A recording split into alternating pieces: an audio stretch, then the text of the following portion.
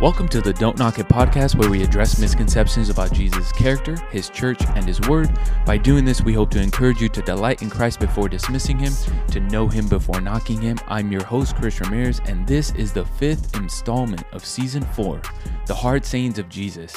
Specifically, what Jesus says in Mark chapter 3, he is guilty of an eternal sin. And to help me address this hard saying, I am joined by my friend, a faithful brother, Vincent Serrano. How are you, man? Doing fine, thank you. Man, it is a pleasure. We've been talking probably for like an hour and a half, just fellowshipping, catching up. It's been a while since we've talked, but I'm just encouraged to hear how you've been doing, how you've recovered, and so for starters, let's get to know you a little bit. Can you tell us a little bit about yourself? Yeah, my name is Vincent Serrano, and I was born in Oxnard, California. Married to my high school sweetheart for 30 years. We've been together since we've been 15 and 14. I have 3 children and 3 grandchildren. I walked into church about 16 years ago, and by the grace of God, I haven't looked back. Amen. And what has kept you? His grace has kept me, definitely. Amen. What initially brought you to saving faith? Can you tell us a little bit about your salvation story? Yeah. I was raised in a Catholic home, played sports, had good parents. I started drinking at a young age, and I got into the entertainment industry, promoting nightclubs, clubs, raves, and DJing on the radio station. And that lifestyle led to abuse of alcohol and ultimately almost my life. And through my demise, I stepped into a Christian church, and I eventually heard the gospel, and God opened my ears and opened my eyes to see and hear the good news of Jesus Christ. So you're a pretty busy man. You have a pretty prominent ministry. Can you tell us a little bit about that? Yes. So I think 4 years into my faith, my pastor at the time, he said, if God wanted to save you, if God just wanted to save you, that as soon as you got saved, he would take you to heaven, but you have work to do. And I remember when he said that, it really struck my heart, and I knew that I needed to do something. I had this idea, and it started off by doing Christian concerts and rallies for the youth. And God kind of morphed it over the years. He used my oldest son. One day he's like, "Hey, Dad, let's go feed the homeless on the avenue." And so we went out there. I don't know, the commands of Jesus started hitting my heart, to do unto the least of these. And when I read that, and then I read that Jesus said, if you love me, you'll follow my commands, the ministry really morphed into doing a lot of street outreach. And then over time, I started seeing like, wait a minute, like we can't just go out there and do good things.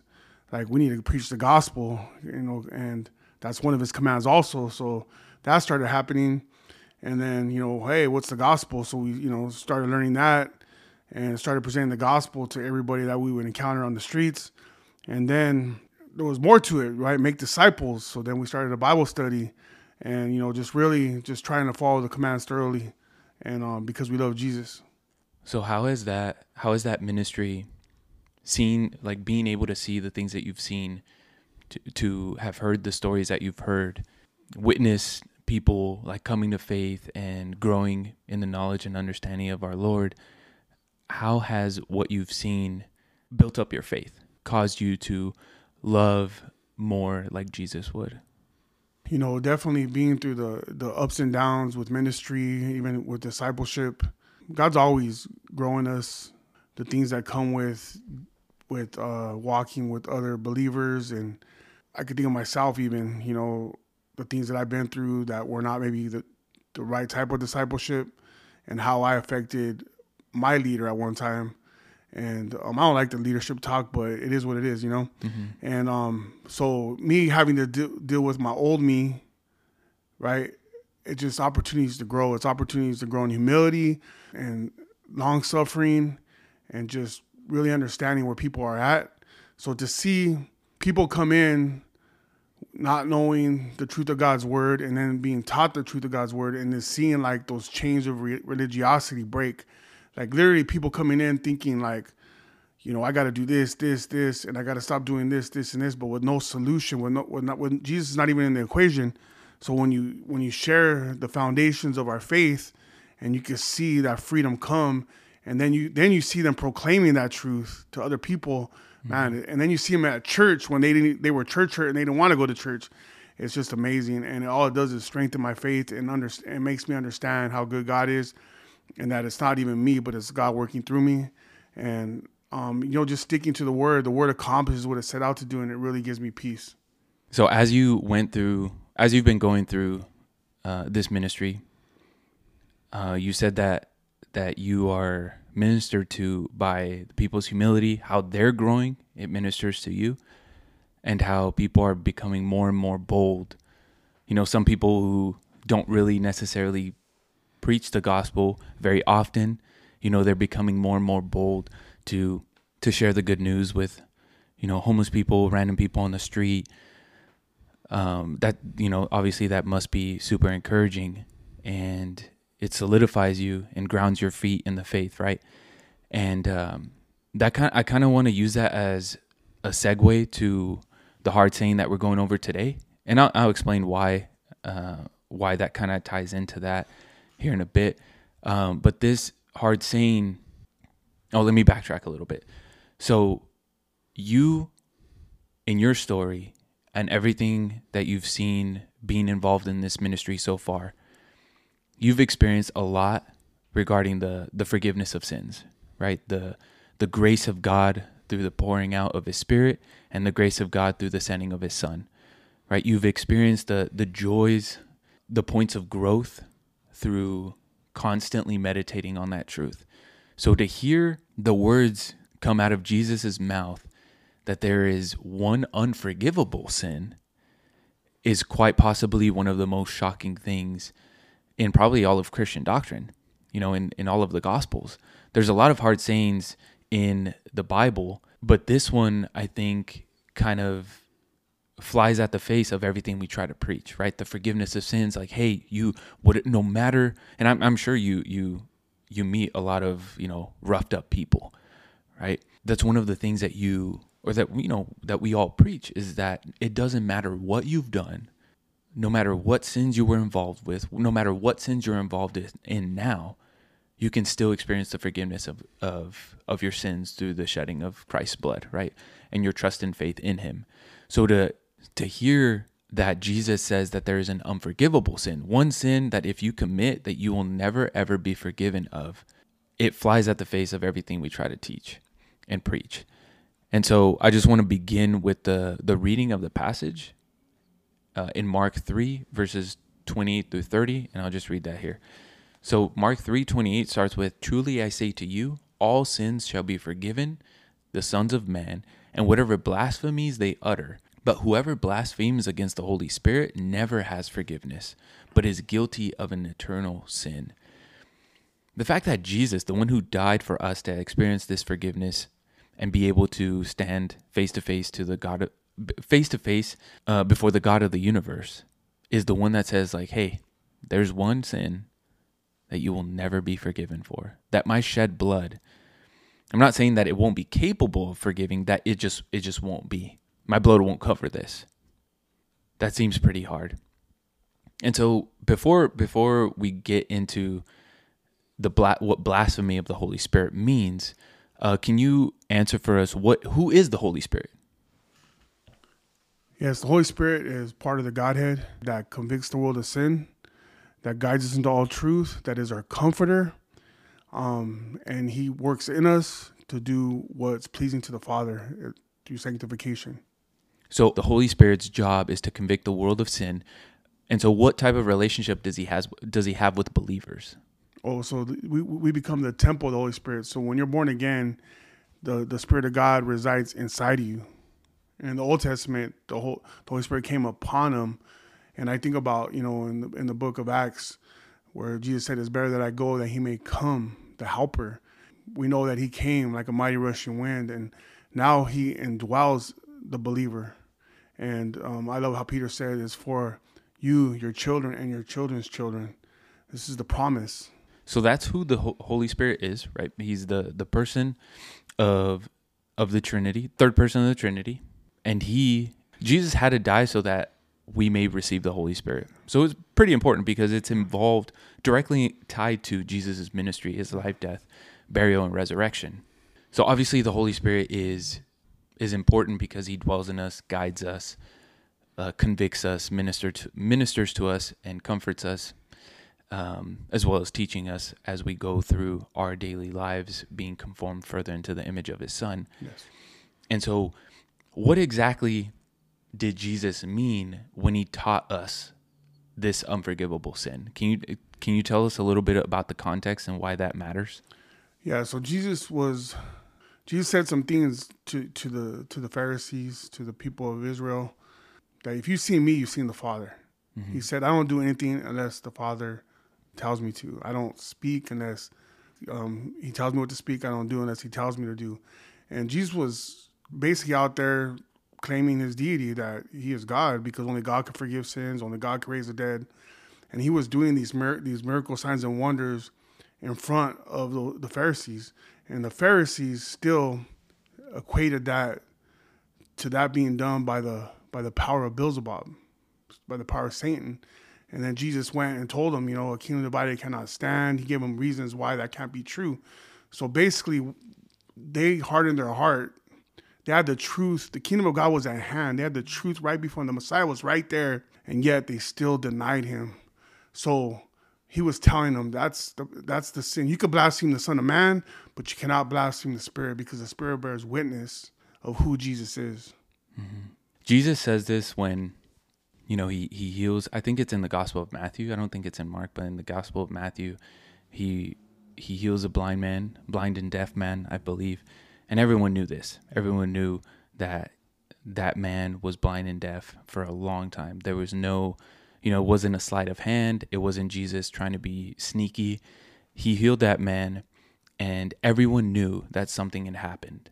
And so when the Pharisees caught wind that he was completely healed, they ascribed Jesus' miracles to the work of the prince of demons, the prince of the demonic realm. And I think it's awesome to see how Jesus responds to those accusations. And like you said, a kingdom divided cannot stand. And so Jesus himself is pointing out their logical inconsistencies. Like, hey, you're just not making sense right now. Like, you have lost all sense of reason and logic by saying that I am a worker of the devil, casting out a demon or healing someone. And so, so he calls out their logical inconsistencies, and by the Pharisees refusing to acknowledge Jesus as the Messiah sent from God, they began to utter foolishness, and that's where that passage leads.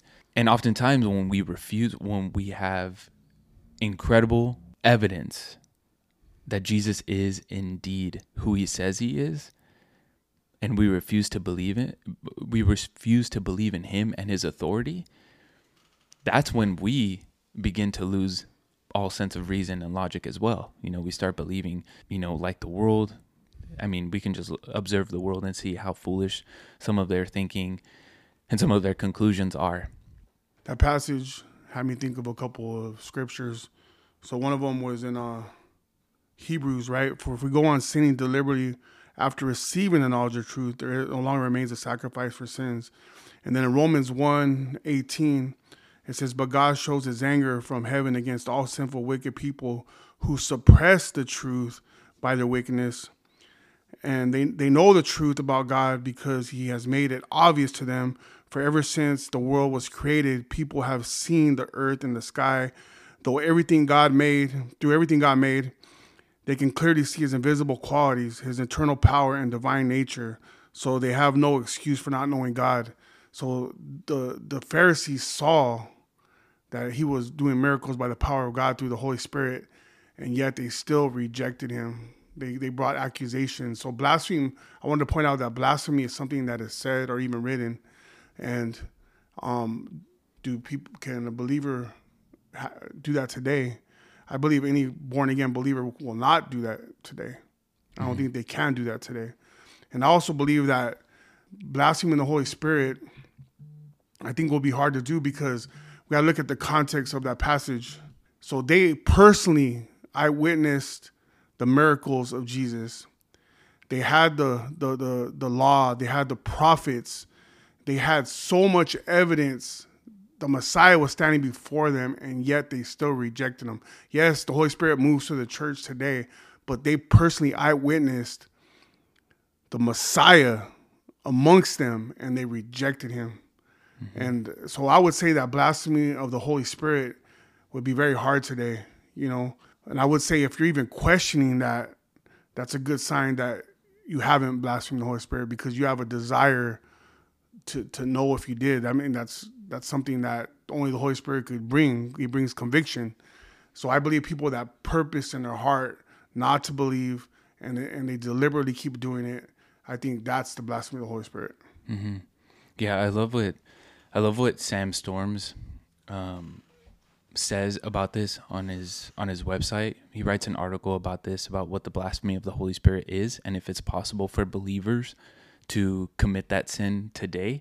And he says, blasphemy of the Holy Spirit is willful, wide-eyed slandering of the work of the Spirit, attributing to the devil what was undeniably divine. These people had seen as clearly as anyone could see and understood as lucidly as anyone could understand that Jesus performed his miracles by the power of the Spirit.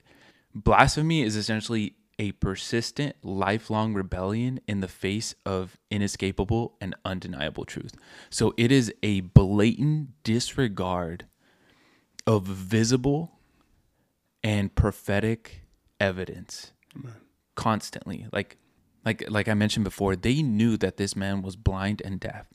That was undeniable. It was undeniable to the not to the culture, but like to the surrounding, citizens. It was undeniable. And for them to deny that Jesus healed him, they decided in their hearts to not believe in who Jesus said he was. So they're basically saying he was of the devil. Mm-hmm.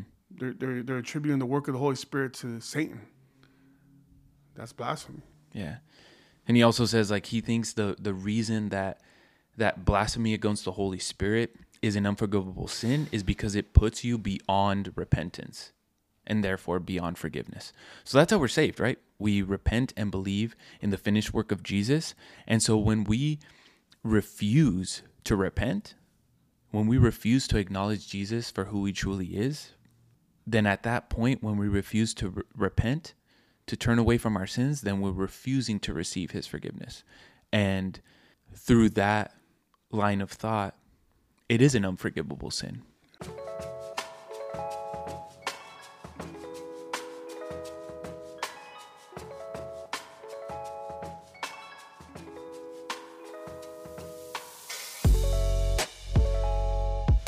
So believers, because they're indwelt with the Holy Spirit, they shouldn't fear, possibly committing this sin, right? But I think what kind of throws a wrench in all of it is when we read passages like Acts 5 with Ananias and Sapphira, where starting at verse 3 in Acts chapter 5, it says, "But Peter said, Ananias, why has Satan filled your heart to lie to the Holy Spirit and to keep back some of the price of the land? While it remained unsold, did it not remain your own? And after it was sold, was it not under your control? Why is it that you have conceived this deed in your heart? You have not lied to men, but to God." And depending on your translation, that at the end of that verse, it says, "You have not lied to men, but to the Holy Spirit." And so in that way, that becomes problematic. And so people are like, oh my goodness, like, am I at risk of committing this sin, this unforgivable sin? And like you mentioned before, they don't need to fear committing this sin, because if they're aware and trying to be careful not to commit it, then they're in the spirit of repentance and they want to watch their words, they want to watch their actions. But honestly, like, it doesn't surprise me that people, that's their reaction. Their reaction is to kind of tiptoe, because we as human beings, we like to make salvation about us. A lot. Yes. A lot of people, before they come to the knowledge of Christ, they try to blaspheme the Holy Spirit, right? But I just think about scriptures where Jesus said, "Forgive them, they know not what they do," right? So there's people that are deceived and there's people that are deceivers. And I believe that with the blasphemy of the Holy Spirit, like they already know in their heart, right? Because we're all fallen. We're all born haters of God. You know, we inherited that from Adam and the fall. So that's who we are by nature, right? So when God resurrects this dead man and the Spirit of God dwells inside of him, we won't do that. And if you brought up Ananias and Sapphira, do we sin as believers? Yes. I mean, but there's a sin that leads to death. I mean, because we know there's one that leads to life. You look at Moses, right? Moses didn't make it in the natural, but we see him there at the Mount of Transfiguration. Mm-hmm. So he did make it, but he didn't make it in the natural. So I would say that, you know, we will sin, we will do things that are blasphemous, but if you're a born again believer, you did not blaspheme the Holy Spirit, and you could be secure in that salvation. How it says in Ephesians that we are sealed with the Holy Spirit until the day of redemption. So we should walk knowing that we are adopted, that we are chosen, that we are sons, and we should walk that out with confidence. And we should pursue holiness, because that's what a slave to righteousness does. He pursues holiness. And so I would not walk around, if you're a born again Christian, I would not walk around scared about blaspheming the Holy Spirit. I would just seek God, keep asking, keep knocking, and he's an answer. Yeah, and it reminds me of 1 Corinthians chapter 12, where Paul writes, "Therefore I make known to you that no one speaking by the Spirit of God says Jesus is accursed, and no one can say Jesus is Lord except by the Holy Spirit." And so, Vince, I know you're around a lot of people who are part of deliverance ministries. Those who, for example, are casting out demons out of self-professed believers. So believers who claim the name of Christ but claim they have a demon, as an example. So I'm assuming there have been some pushback to these events, these miracles, these healings. Has anyone ever told you that you're blaspheming the Holy Spirit by denying these miraculous works? No, they definitely have. Not a lot of times, because they kind of know where I stand beforehand. So I get invited to events where sometimes these things happen after. And it really grieves me to the point where I have spoke up and I have told them, you know, what they're doing is basically blasphemy. Mm-hmm. And so one time I was at this event and they were on this girl asking demons to leave for like about an hour. And I was there through the whole event. There was no gospel presentation. So when I finally got time to talk to the people that were leading this and creating the circus, basically everybody was just around watching, filming live on their phones. I was like, do you know what just happened if she was truly delivered from a demon? I said, Jesus gave this parable that, I don't know if it's a parable or not, but Jesus said this, that when the house is cleaned, right, and the demon leaves, and it doesn't find a place, I'm just paraphrasing, doesn't find a place to dwell, it comes back with 7 more wicked and finds the house empty. I go, if there's no gospel presentation, you're leaving them in a worse condition by, quote unquote, casting out these demons. And with no gospel presentation, like they're not hearing true deliverance, and that's through the gospel. And so, yeah, they do push back, and a lot of people distance themselves from me that believe in that. And I also distance myself from it. But I will take an opportunity if something like that's going on to present the truth that sets people free, you know. And that's what I also say, you know, with the Spirit of the Lord, there's freedom, and Jesus came to give the truth, and the truth will set you free. And that's not being proclaimed in these ministries from what I've seen. Yeah, and it's an incredible disservice to the people who have our ear, right? We are given this incredible privilege to minister to these people who are genuinely broken, who are being tormented, and we have the ability to share the good news that saved us, right? The person of Jesus Christ came to live a perfect life, to fulfill the law. And through that fulfilled law, we as redeemed sinners, we are able to benefit from his perfect righteousness. Amen. Right? We're able to benefit based off of someone else's perfect obedience. And that's grace. Yes. That's grace indeed. And so, bro, as we close out, For those who are listening, who have listened this far, who have experienced these I really want to talk about this a little bit, just a little bit more. For sure. So what I see is at these deliverance meetings, the ones I've seen personally and also the ones I've seen online, the people that are in the audience, they genuinely really want to stop sinning. Mm-hmm. So these people are telling them because they struggle with sin that they're possessed by a demon, and they're really coming with the heart of really wanting to be holy. And these guys are just making money off a ministry that doesn't exist in the Bible, because the Holy Spirit will not share residence with anything that's unholy. That's why it's the blood of Jesus that makes us right, that makes us just, that makes us righteous, and it's by the work of the Spirit. I think it's I think it's another form of works-based salvation, right? Because like you said, people genuinely want to stop sinning. Yeah. And there's a reason for that, right? They want to fellowship with God. And I think what these pastors, ministers, faith healers, whatever you want to call them, what they end up doing is start pointing the dial towards themselves. Yes. They start looking inward.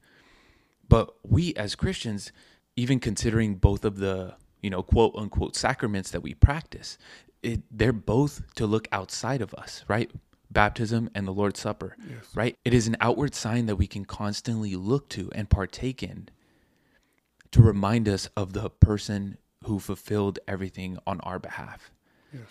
So I think the error that these, pastors, leaders in the community, the thing that they end up depriving their community of is Jesus.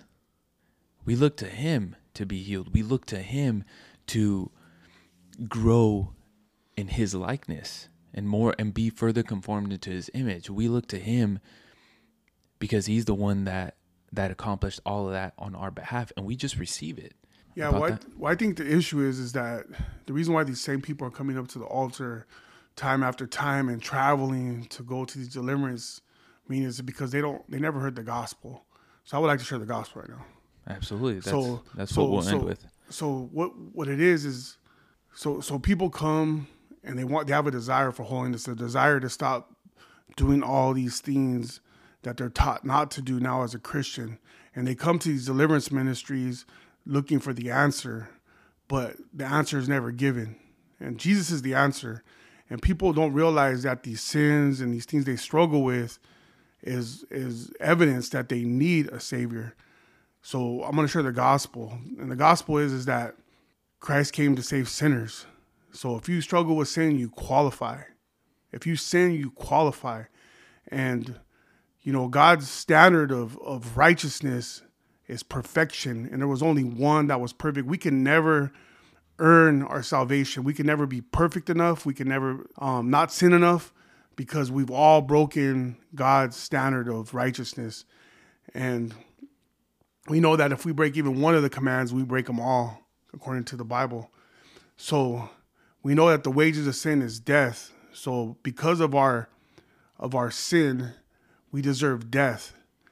And we know that there's no remission of sins without the shedding of blood.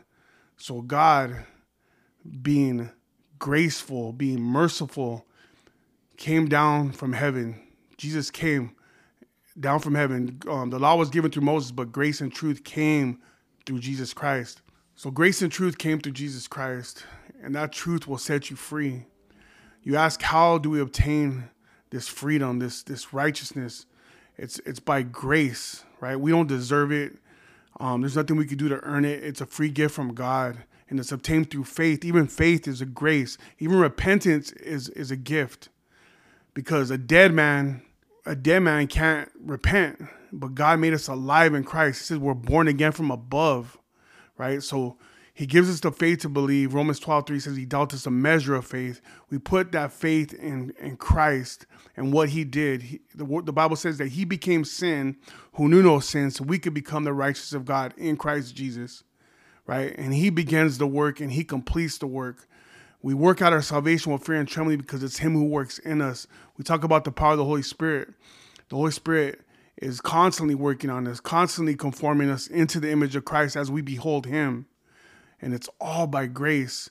So I would say, harden not your heart today. Repent and believe the gospel. And repentance is twofold. It's not just turning from your sin, but it's even turning from your self-righteousness, because the Bible says no one is good, no, not one, right? Jesus even said, you being evil, give good gifts to your children. How much more will the Heavenly Father give us good gifts if we ask? So just ask, seek, ask, knock, and God will answer. And the simple fact that you feel conviction in your heart, the simple fact that you might be asking these questions, am I committing blasphemy against the Holy Spirit, that you're being convicted of sin, that's perfect evidence that God is calling you. He said you can't come to the Father unless he draws you. So come and repent and just believe, because he's given you the faith to believe, and Jesus will finish the work in you. Amen. And that is the same Jesus that you and I both delight in, and encourage anyone listening to delight in as well. Thank you so much, bro. I appreciate this conversation. It's been a long time coming, and I appreciate you coming on. Appreciate you for inviting me. So thank you all so much for tuning into this episode of the Don't Knock It podcast. If you want to know more about the podcast, you can find us on Instagram and Twitter. If you listen on Spotify, make sure you follow and click the bell icon to get notifications for new episodes. If you listen on Apple Podcasts, it would be awesome if you could rate and review the show if you haven't already. Thank you all for listening. I'm your host, Chris Ramirez. Grace and peace, family.